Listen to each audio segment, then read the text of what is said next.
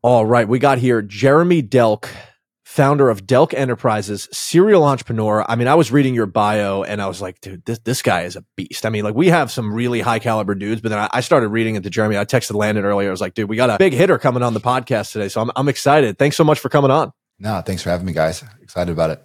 Absolutely, man. So let's just dive into it. We want to extract as much value as possible here. So tell us a little bit more about your early life. I know Landon and I know a little bit about it just reading your bio, but tell us more about where you've been and kind of where you're at today. Yeah, no, for sure. I'm a small town kid from a town called Bardstown, Kentucky. So it's the bourbon capital of the world. So Maker's Mark, Jim Beam, any of those you've ever heard of, but probably 20-something thousand people. And growing up, I always had this kind of big fish, small pond mentality and feeling. And I always wanted to kind of had this drive to go do more, see more, and be more. And through quite a twisted path and windy road, ended up on Wall Street. I was the youngest trader in Fidelity Investments history, trading institutional equities in Boston and New York. And then, went out on my own, probably at 2001, started Delk Enterprises, left Fidelity in 2002. And yeah, I've been doing it ever since. Quite the windy path, right? I mean, I started day trading when I was 17, 18 years old, made a couple $1,000,000 in 2 years, which was a lot of fun.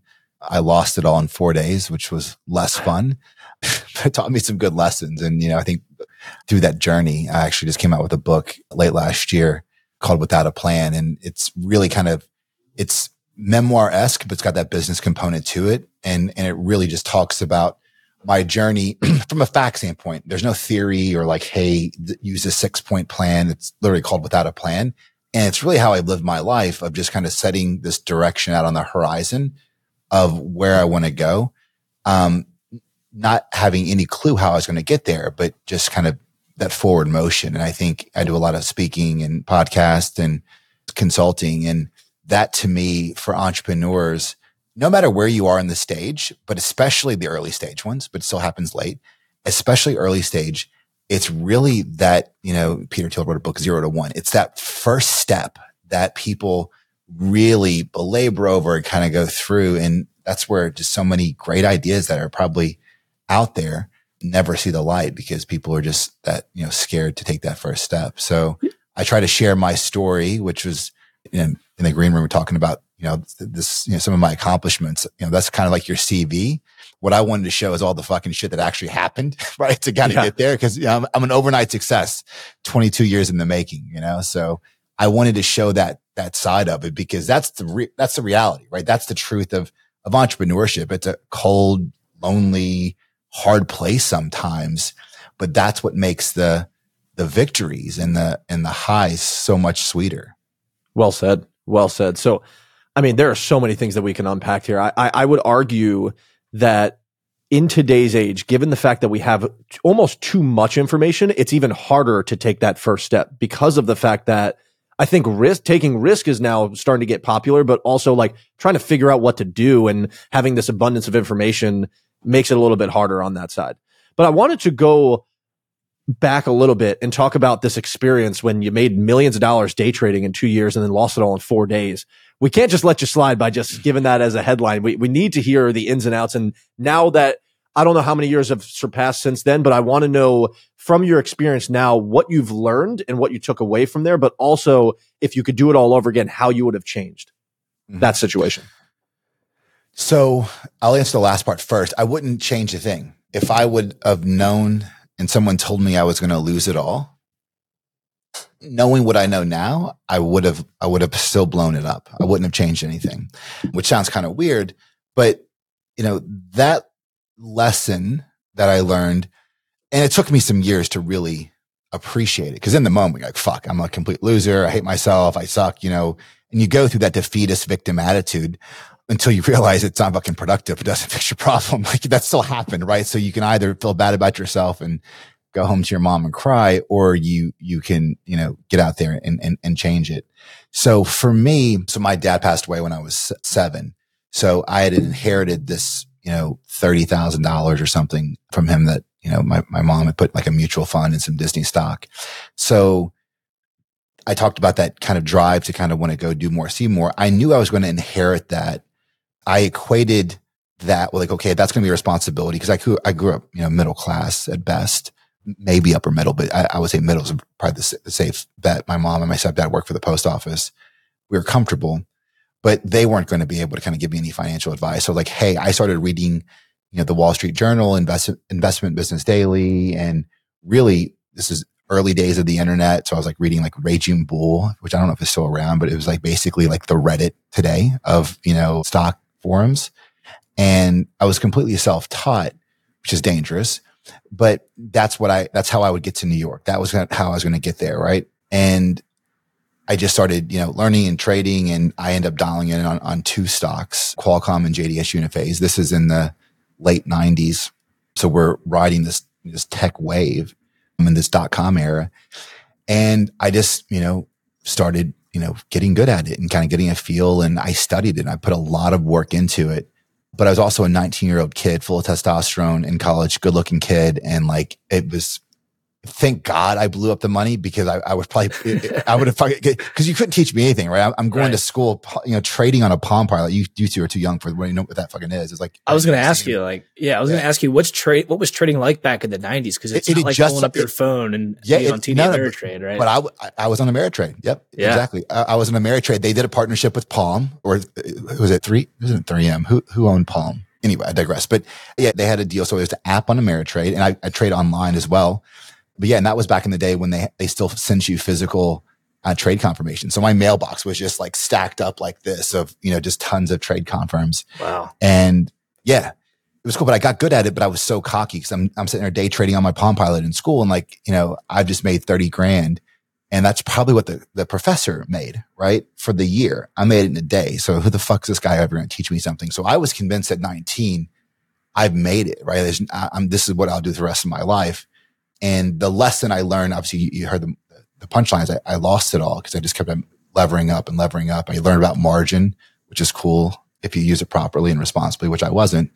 But I learned a couple lessons there. It's really humility. And the moment that you think you've got it all figured out and you stop learning or don't have the willingness to learn, you've got a punch coming. Like someone that's already reared back, just brace for it because you're about to get knocked out. And I only forgot that one more time in life about kind of when everything's going well, but that level of caution and understanding like, okay, well, let me question this. What am I not seeing? Was a great lesson. Lesson one, the bigger piece of the lesson and why I am, I think that's probably 30% of why I am who I am. I think losing my dad was a lot of it as well. But me being able to go out and get odd job after, cause I bought a condo, right? My freshman summer, I bought a condo. Which every kid does that, right? In college, bought a condo, new car. So I still had expenses, right? And my mom, as much as she loves me, she'd give me the shirt off her back, but she couldn't help me. So I could have my story could have been, hey, young kid, small town, makes a couple $1 million, goes bust and moves back home. And it wouldn't have been a bad story. I just didn't want it to be mine. So I went out and got odd job after odd job and odd job and ended up, between UPS, Abercrombie and Fitch, landscaping, which I lasted a week, wasn't good at that. I was renting apartments, at the condo development right beside me. And I got a commission every time I would rent and sign a new lease, $500. So I was always networking with, people at pool parties that, hey, you like it here, Landon, you cool. Do you know Antonio? Where's Antonio living? Like you want to have, that's how I would get like lead gen basically. And I struck up a conversation with the guy, said he would work for Fidelity Investments. And I'm like, oh, well, I know a little bit about the stock market. And I just started dropping knowledge about Qualcomm and JDS Uniphase because I knew those stocks like better than analysts. What were they? Right? What were they called? Qualcomm. So Qualcomm, it's still around. It's the chip in your phone, right? Qualcomm Stadium and JDS Uniphase. So I knew them as well as a fucking analyst did. He's like, dude, how the fuck do you know all of this? I'm like, and I told him the story and he's like, pretty impressive and fucking pretty stupid as well. You blew up $4 million or $2 million. But he said, if I gave you an opportunity, would you take a job on Wall Street? I'm like, dude, it'd be my dream, but I haven't finished college yet. I'm a small town kid from Nowheresville, Kentucky. Yeah. 3 months later, background checks, I'll do all the stuff that takes. And I got the gig. So that was, building up. And there was only a 6 month, about a 6 month swing from losing it all to having a job, high paying job at the time. And then it went on to make a lot of money in Wall Street. It was, it was surreal in the fact that now it looks back, and it's kind of the title of the book, most things in my life, it's been this way, is you don't know, I'm not someone that says like it happens, to you. I think it really does happen for you. And if I didn't blow that up, I wouldn't have been in that situation to meet that person and through a windy road, get me on Wall Street. Right. And then fast forward there 2.5 years later, I'm making more money than both of my parents. And how old are you at this point? 22. And making more money than them, living in Chelsea in Manhattan, like just, doing all the things that you'd want to do at 22 and I was living really, really well. And I realized very early that, entrepreneurship, I believe is something you're born with. I think you can learn skills and tactics, but I do think it's in anything. You're talking to you guys about like the athlete component and like you're driven that certain way. If you're a D1 athlete, this isn't a fucking hobby, right? Like you're in it, right? And I think entrepreneurship is in it. It's like, oh, that's cool. Like whatever there's something that's ingrained in you and your work ethic, your mindset, that you do the things that you don't want to do. That's what separates it. This isn't cool, right? Entrepreneurship, as much as it's glamorized now. And I learned that I was an entrepreneur because I love creativity. I loved learning, and I would find myself, coming up with these ideas that, hey, what about this program? What about this strategy? Whatever. And I was basically, poo-pooed. Yeah. And I thought because I was a younger kid and I actually changed the way I speak, right? I don't sound like I'm from Kentucky anymore. I thought maybe they think I'm a fucking hick, and that's why they're not listening to my idea, because my ideas were sound. And what I realized that, people that, are 20, 30 years my senior, at that world in corporate America, and not just America, corporate life in general, it's kind of like a stay down, don't, just fit in, conform type of mentality. And that I think is where entrepreneurs go to die. And you get told no so many times that you stop being creative. Like, hey, let me just go and fit in this box because that's the safe place. And if I didn't lose that money and pick myself back up that quickly, I'd probably be some fucking schmuck. Again, making million a year at Wall Street. So it's not like I'd be a bad life. I wouldn't be fucking happy though. But it was because I blew up $2 million, fucking lost it all, and pulled myself up. That fact that I was able to survive, that's what gave me where so many people struggle and won't leave that cush job because they're scared of the certainty. It's like, what the fuck's going to happen to me? Fucking, it can't be worse than a couple of years ago. So let's fucking go. So I resigned. As soon as I resigned, all my ideas were good. They count all this stuff. I'm like, no, but I made the decision. I'm out. Sorry. And at Fidelity, you I resigned Fidelity. Yeah. After 2 years. Yep. My rent on my Chelsea apartment was $6,000 or so a month, $5,500. This is back in the late 90s, early 2000s. Early 2000s. Wow. And I made like $6,800 my first year at Delk Enterprises. So I've obviously bled through some savings, but I made money and haven't looked back since. So those are some lessons. And I talk about that a lot in the book, is that, most times we as the individuals are the impediments. It's not external. It's all internal in your fucking head of what you can or can't do. I've been locked in this whole time, man. And the one question that stayed in my brain, because there's a lot of younger, hungry, guys and gals listening to this podcast right now that may have just had their first big loss, or they may just be at this point of, where they just need to be the most certain person in the room at times, right? And in that business that you're in, right? When you first got to Fidelity, I imagine, you're the young gun in the room. What was your mindset? How do you get back on the horse after a big loss, after your first big loss? Like, how did you get back on the horse and have conviction and believe in yourself to go out on your own and ultimately, drive value in the marketplace and scale your own business? Yeah. Especially when you make $2 million in such a short amount of time. And then that the road is not immediately making that $2 million back in that immediate time frame. Like, how were you able to get back to winning small, if that makes sense? Yeah. So what gave me the confidence to leave Fidelity is the question. Yeah. Yeah. So I think, looking back, I already did it, right? I was licensed trader. I had a clean record. I had good track record. So I got a job on Wall Street without anything. Some fucking, idiot kid from Kentucky who talked a good game. Now I had license. I had references. I did well. I moved up with the ranks from Boston to New York. So if I failed again after a year or two, I could just go back to Wall Street. Right. I mean, I had no kids. I was a young, I didn't have those pieces. And that was a blessing that I learned these lessons early on, because learning that lesson and taking that chance at 35 with, 2.2 kids and a wife, fuck, man, I don't know that you do it. I don't know. Right. But for me, it was like, all right, well, what's the worst that could happen? I could burn through my kind of, cash that I've got saved up in 18 months, not change my lifestyle dramatically. It's worth the shot. And the burning up that cash is definitely, I looked at it as, at least I would know, because the unknown of like what it could have been, fuck, what's that cost? I think that's the real risk people run in their lives, is the thought of like, what if I didn't take the risk? Sure. And that regret that you live when you're on your deathbed. What was the initial business plan of Delk Enterprises? Like, what was your initial vision when you started it? Yeah, great question. So I started in real estate development. So I hadn't stepped out of Fidelity yet, but I was making enough money that I wanted to start making that money work for me, right? I saw that at an early age, like, hey, this is earned income. How do I get some fucking body to make money for me and kind of throw it out there? So I was making good money, great money, Kentucky level. New York, I was enough to go buy bottles and hook up with some chicks and like live a good life, right? But I wasn't able to play in the real estate game in New York. But back home in Kentucky, I could.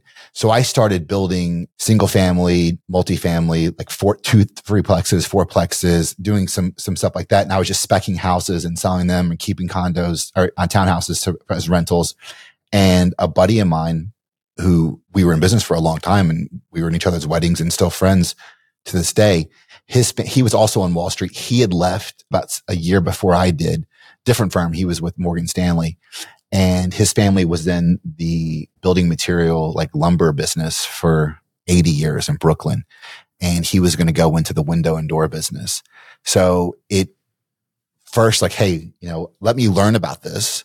I need windows and doors right. I just looked at that like, hey, I'll partner with you, do something, and I'll help, arbitrage a little bit for my real estate down in Kentucky.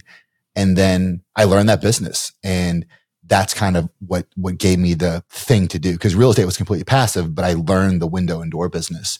And that was kind of my first step outside of it. And then we grew that business from a retail window shop in Long Island to a national distributor of a Canadian product to an OEM manufacturer in Germany and Italy, doing houses for like Carl Icahn, Corporate Raider, Calvin Klein's house in the Hamptons. And for me, we made a lot of money. It was a lot of fucking fun. I tell a bunch of stories in the book, but it was the ultimate idea, because at Wall Street with trading, you don't have any byproduct but transactions, fees, and dollars.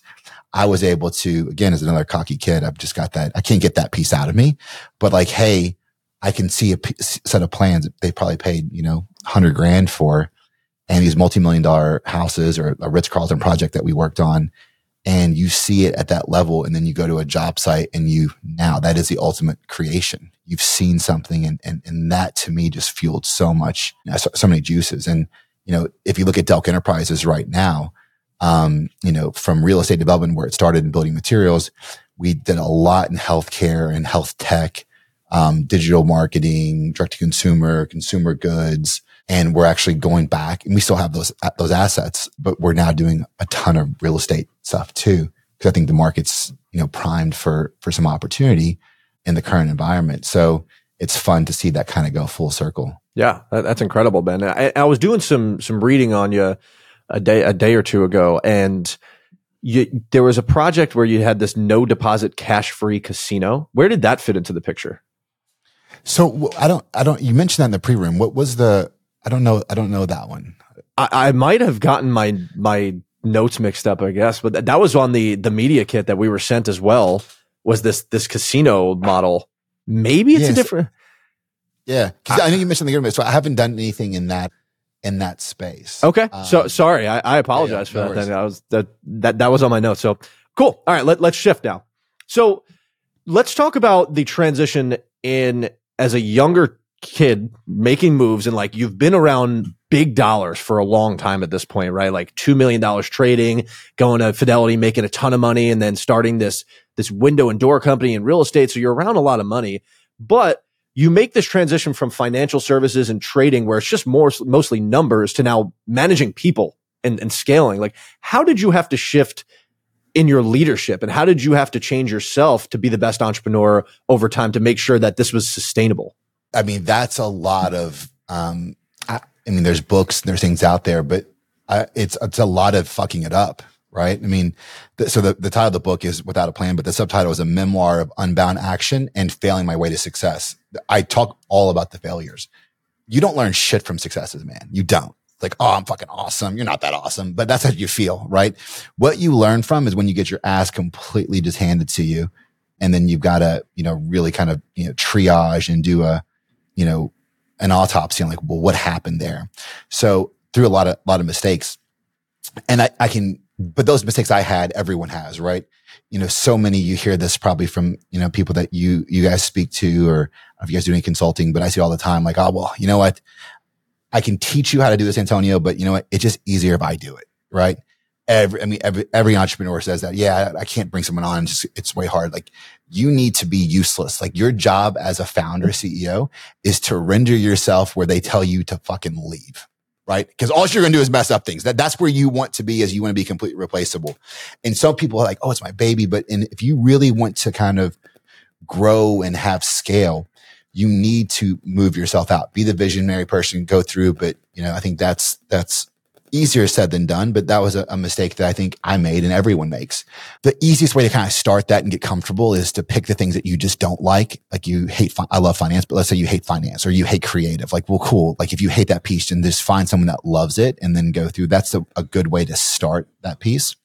And I think also it's, just not taking yourself so seriously, right? I mean, I know you mentioned Media Kit. Sometimes, like, when they do, like, intros to me, like, it's this long CV, Inc. 500 companies and fastest growing, all that stuff.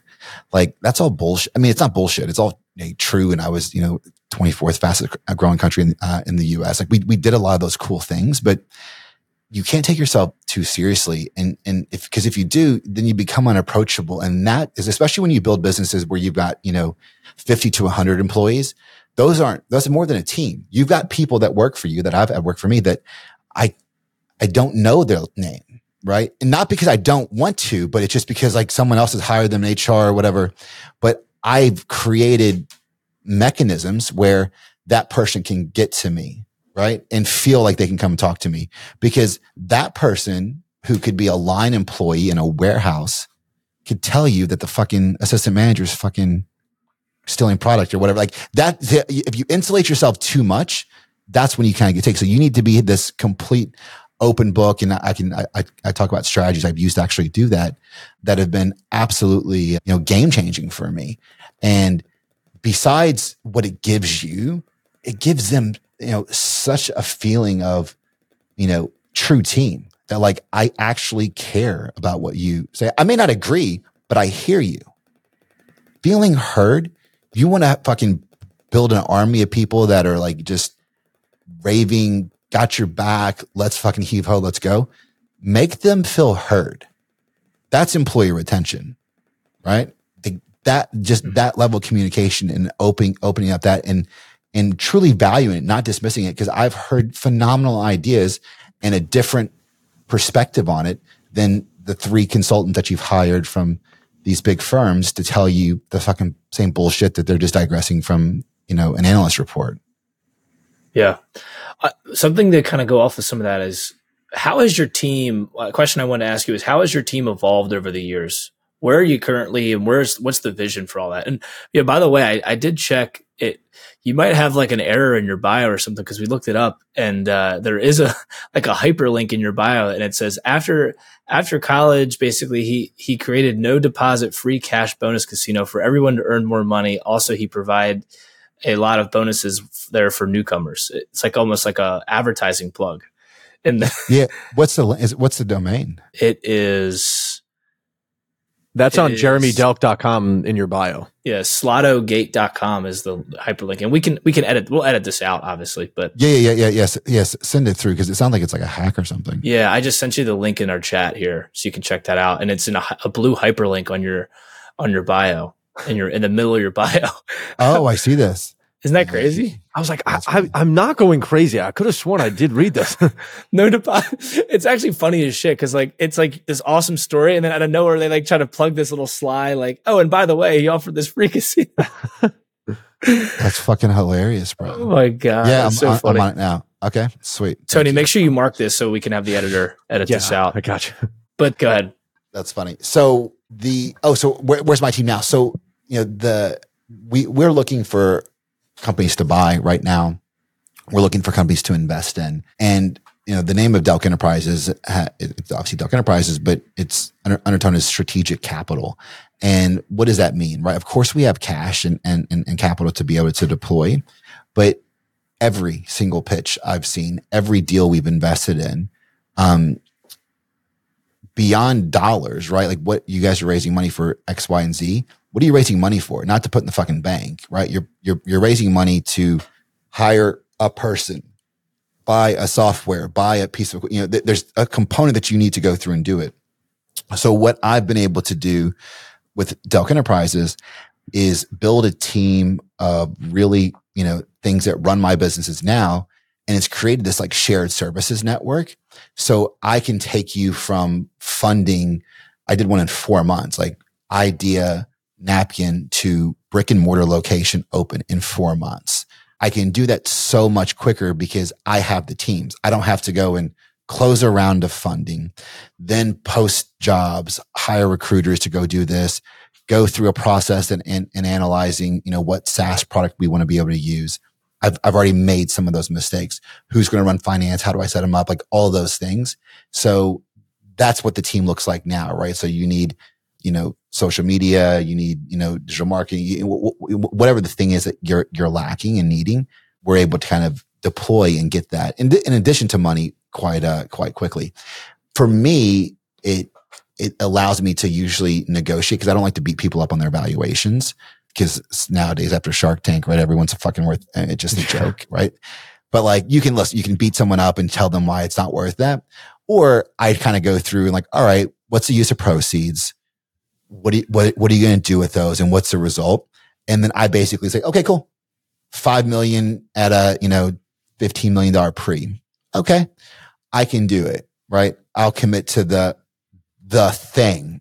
And it may not always be the 5 million. You're going to need some cash, right? Some working capital to do burn, whatever. And that's how I'll get a third of the company for getting them what they needed, but I can just do it more efficiently. So it saves me some cash, allows me to leverage my shared services. And for the entrepreneur, it gets them to where they want to go quicker anyway. Sure. So I listen to a lot of Rob Deerdeck, and Rob is running like his own little family office / venture fund that he's like, and he's incredible at it. He calls it the Deerdeck machine. And so I'd love to know like what it looks like. And I know you alluded to it just now, but like what the Delk machine looks like and what you're best at in terms of like, what is the main solution that you're providing from bridging the gap to where these entrepreneurs need to go outside of just capital? But like, what is the main problem that you're seeing with these entrepreneurs and their businesses? And what's your most effective solution outside of just the team and stuff like that? I'd love to know like what your operating system and philosophy around business is to get it to max enterprise value down the road. Yeah, it's a great question.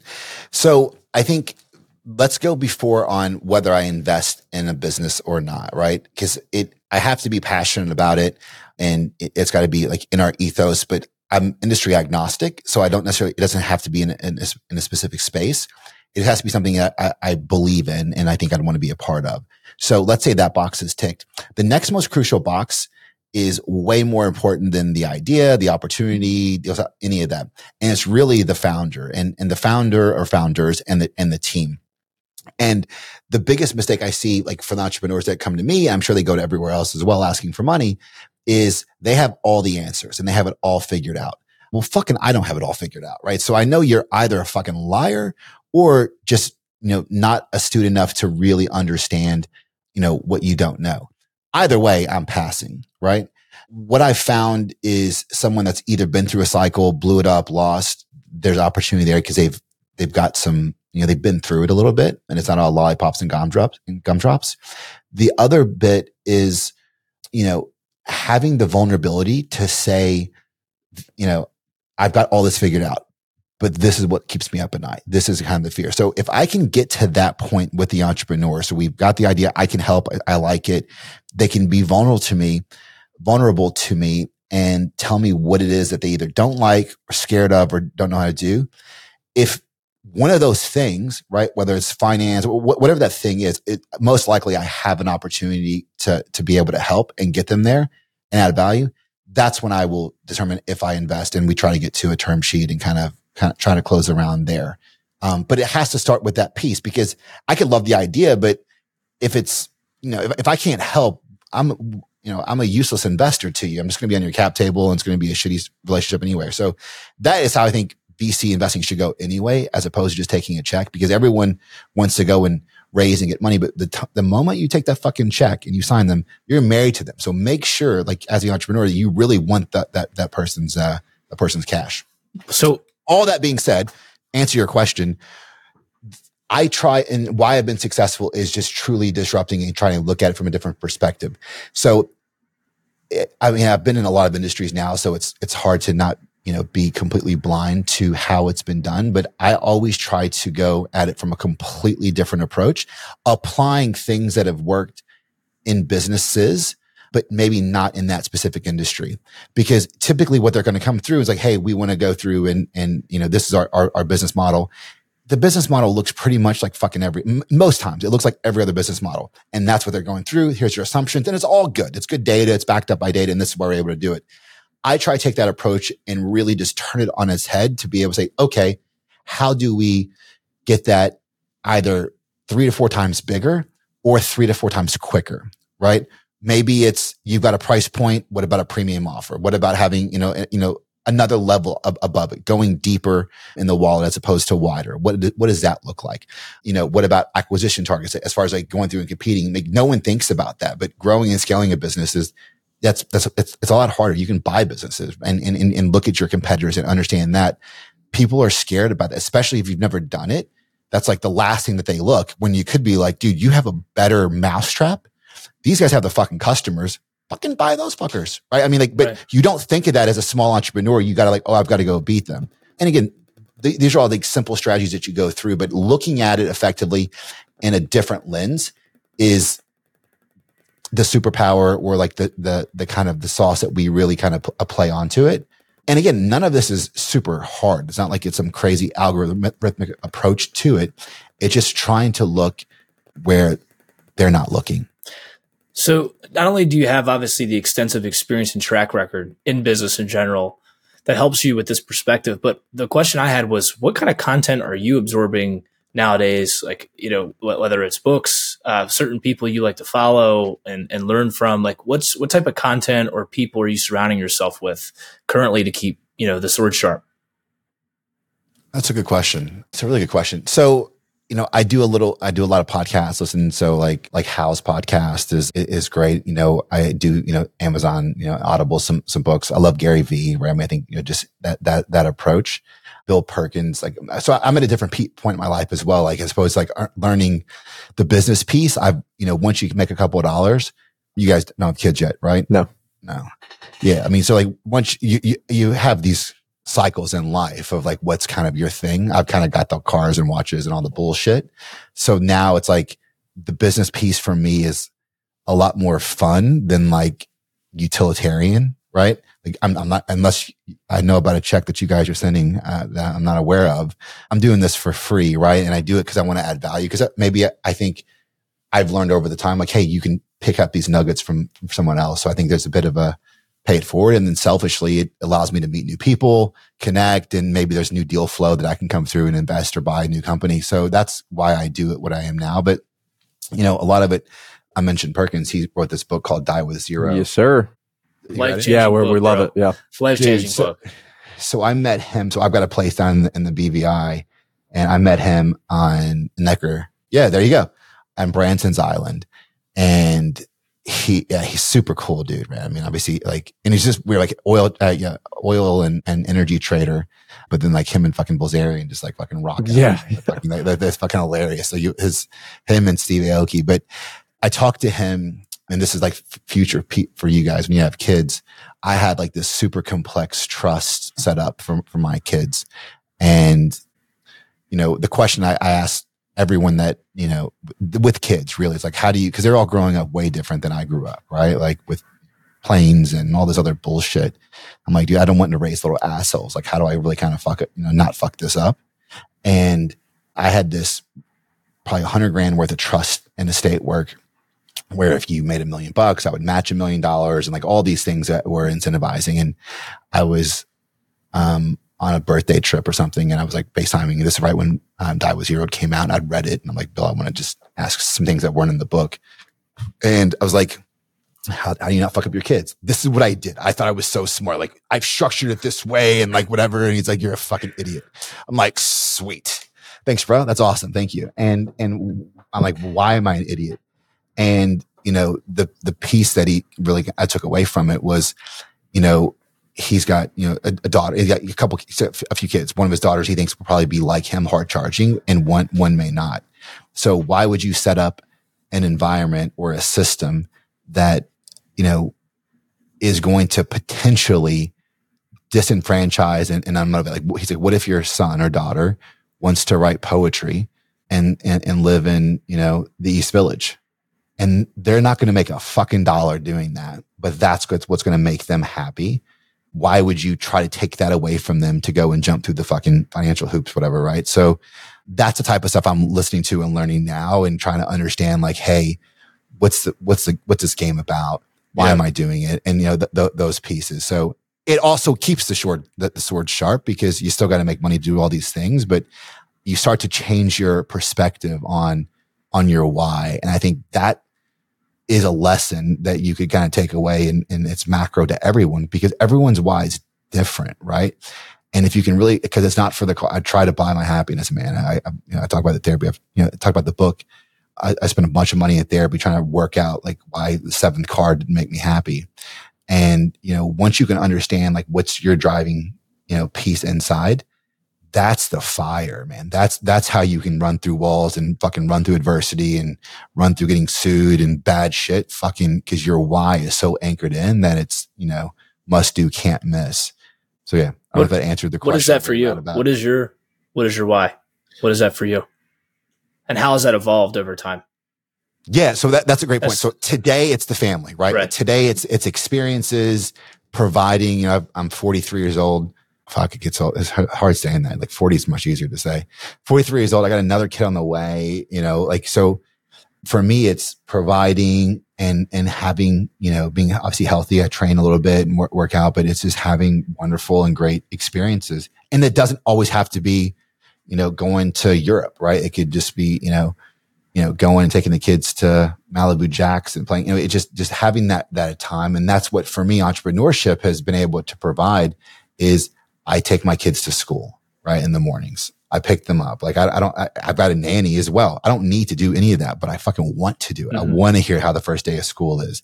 So for me, the resources and the utility of money has been able to provide that freedom and flexibility. So I think that's my core why.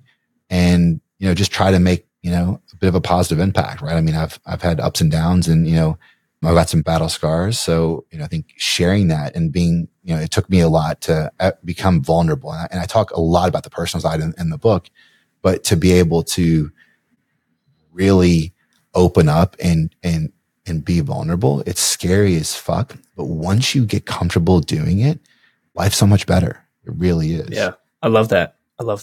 I'm going to take it complete left turn, a little bit more of a fun string of questions. Probably won't expect this, but we did a little creeping on your website and just kind of scrolling through your Instagram briefly. One thing I noticed is you're a watch guy. So yes. Just 3 direct questions. First watch, favorite watch in your collection right now, and then your dream watch, or a watch that you're chasing or waiting for or whatever. Yep. First watch was a Breitling Montbrilliant, big, I think 45 millimeter face. I mean, big, cool face. Fucking favorite watch. That's a tough one. Probably the Alligator Blue Royal Oak AP.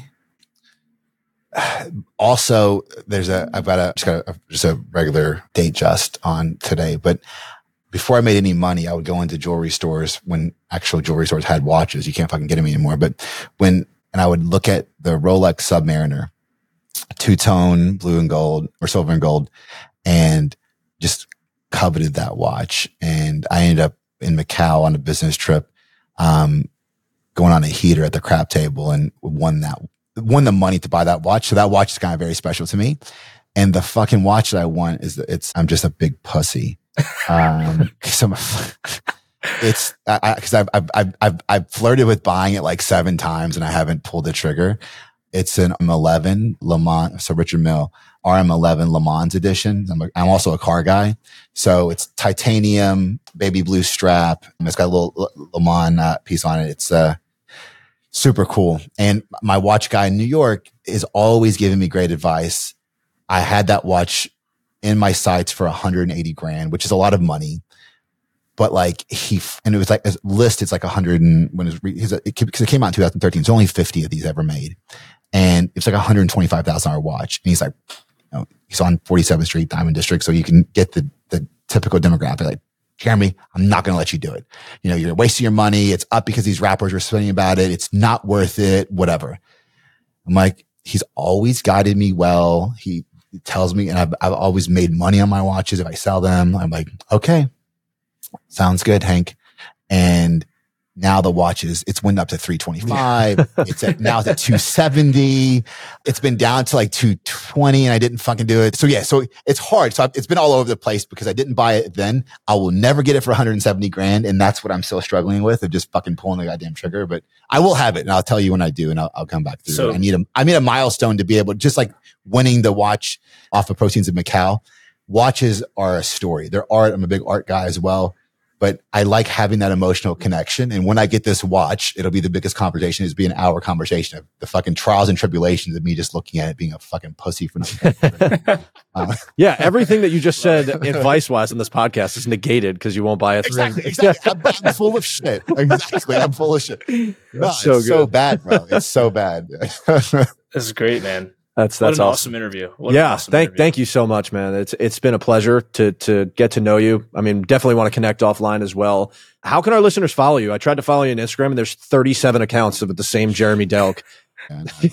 Yeah, I don't know. I'm not that cool to be impersonated. I don't understand like the website thing and whatever. But yeah, so it's Jeremy S. Delk. I'm Jeremy S. Delk on all socials. So S is Stephen.